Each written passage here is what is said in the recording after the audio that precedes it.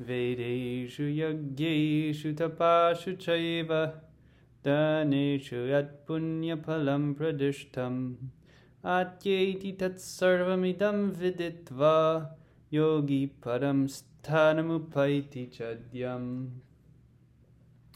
Translation: a person who accepts the path of devotional service is not bereft of the results of studying the Vedas, performing sacrifices, undergoing austerities, giving charity, or pursuing philosophical and fruitive activities. Simply by performing devotional service, he attains all these.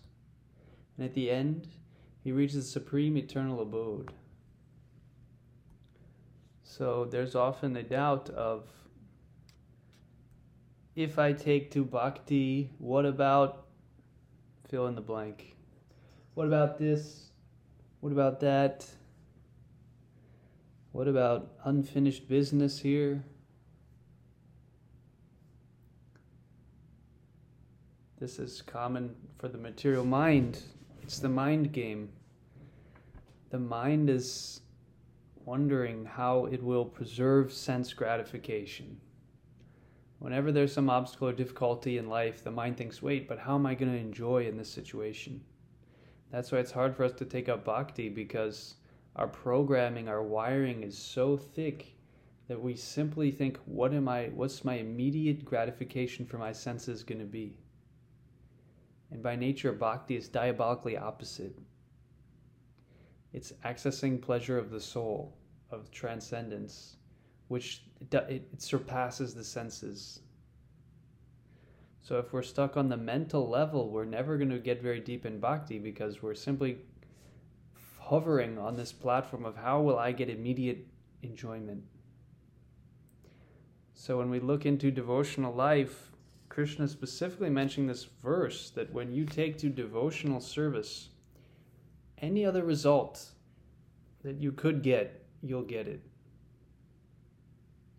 Even fruitive activities, even sense enjoyment.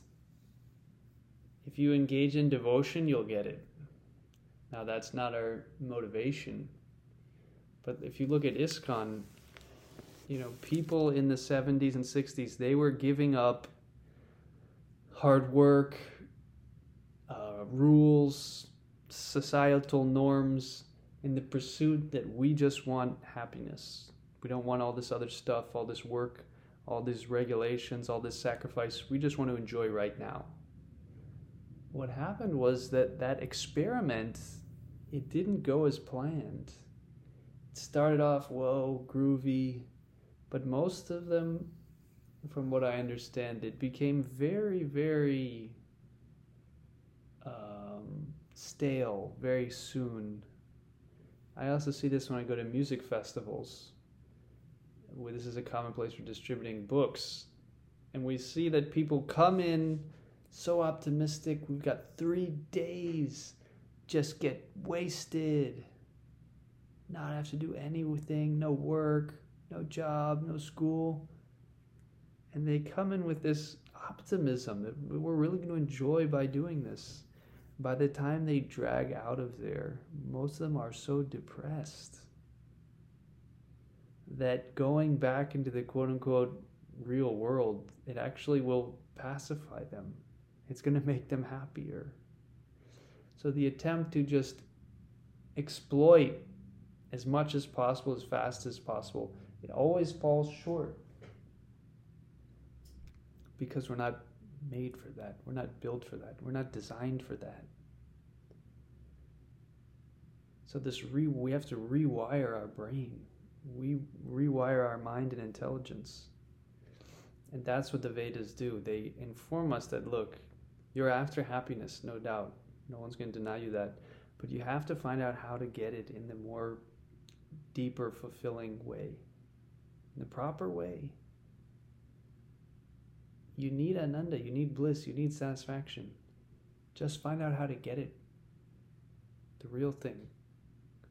Not the appearance, the semblance. so many stores, they have a product. It looks like the real product, or it looks like the sandwich, but it's not. It's just a fake. So the happiness in this world is like that. It's a semblance. It appears. So we need reality distinguished from illusion for the benefit of all. Srimad Bhagavatam says this is the highest truth. Distinguishing reality from illusion for the benefit of all. Isn't that a sublime definition of the ultimate, the absolute truth, the ultimate good for all people? So these people come in, they're ready to enjoy, they got all their paraphernalia for enjoying. Some is legal, some is illegal. And you see them 90% of the day, they're miserable. I remember I went to one of these and we got so hyped up. This was before I started practicing Krishna consciousness, and we were so excited, and I went there and I was shocked. I literally went to the campsite where all the people were. People were sitting dead silent, not saying a word. There was absolutely nothing going on. This was supposed to be the biggest, best experience. No one's saying a word. I was thought, what's going on here? Something is... So people try, they look for it, but it evades them because we're designed for a higher experience. And what are they after? They're after some bright music, flashing lights, attractive bodies. The festivals here are a perverted reflection of the festivals in the spiritual world, where it's a land based on love.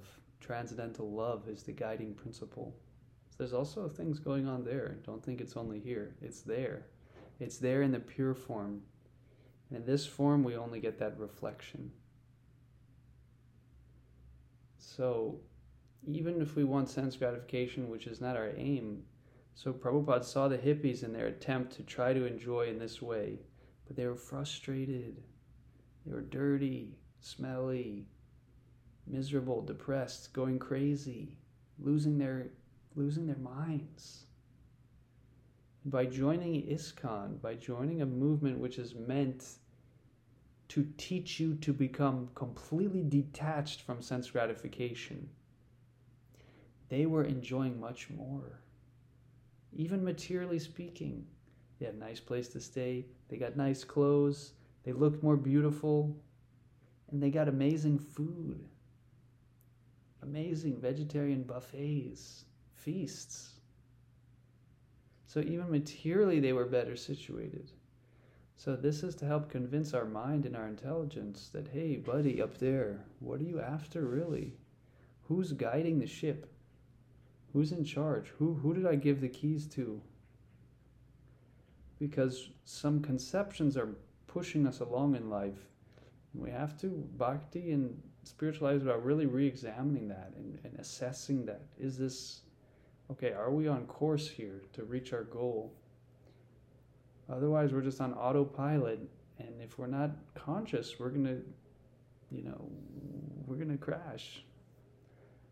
So if we can understand the need of the soul and constantly we need to check that impulse to just enjoy the senses. This is the austerity. This is the test in spiritual life. This is the crux, to push ourselves beyond just that immediate gratification. And if you can do that and sustain that, you can enter into the transcendental realm, which is full of Satchidananda, eternal knowledge, intelligence, and bliss. So this verse says, look, you're going to get everything from devotion. From studying the Vedas, if you want knowledge. A lot of people nowadays, they're just after knowledge. At a certain point, the soul becomes conditioned by the mode of goodness, and therefore it just wants knowledge. Like people want to just watch the news. They just want to know what's going on. They just want to read books. The problem with that is that knowledge is all temporary. It's like learning about everyone's dream. Is that real knowledge? If you go around and memorize everyone's dreams, you're not really going to become a more intellectual, intelligent person. Probably more confused. So knowledge, people want knowledge, but what is the real knowledge? Real knowledge is spiritual reality because it's of a transcendental quality. It's imbued not with a portion of knowledge, but complete knowledge. It's the chit potency. There's a certain energy of God which comprises transcendental knowledge that will become awakened in one. Performing sacrifices, undergoing austerities, giving charity, pursuing philosophical and fruitive activities. So whatever we're thinking we need in life, the truth is that it's included within bhakti. Simply by performing devotional service, he attains all these, and at the end, you reach it. And at the end, you enter into the transcendental realm. So you get both. You get the material in this world, and Prabhupada would say, people would question Prabhupada, and Prabhupada would say, look, we're enjoying more than you. Yes, we have a very strict philosophy, but when you look at the practical day-to-day life, our devotees are happier, they're more blissful than those who are trying to just enjoy. So you'll get everything.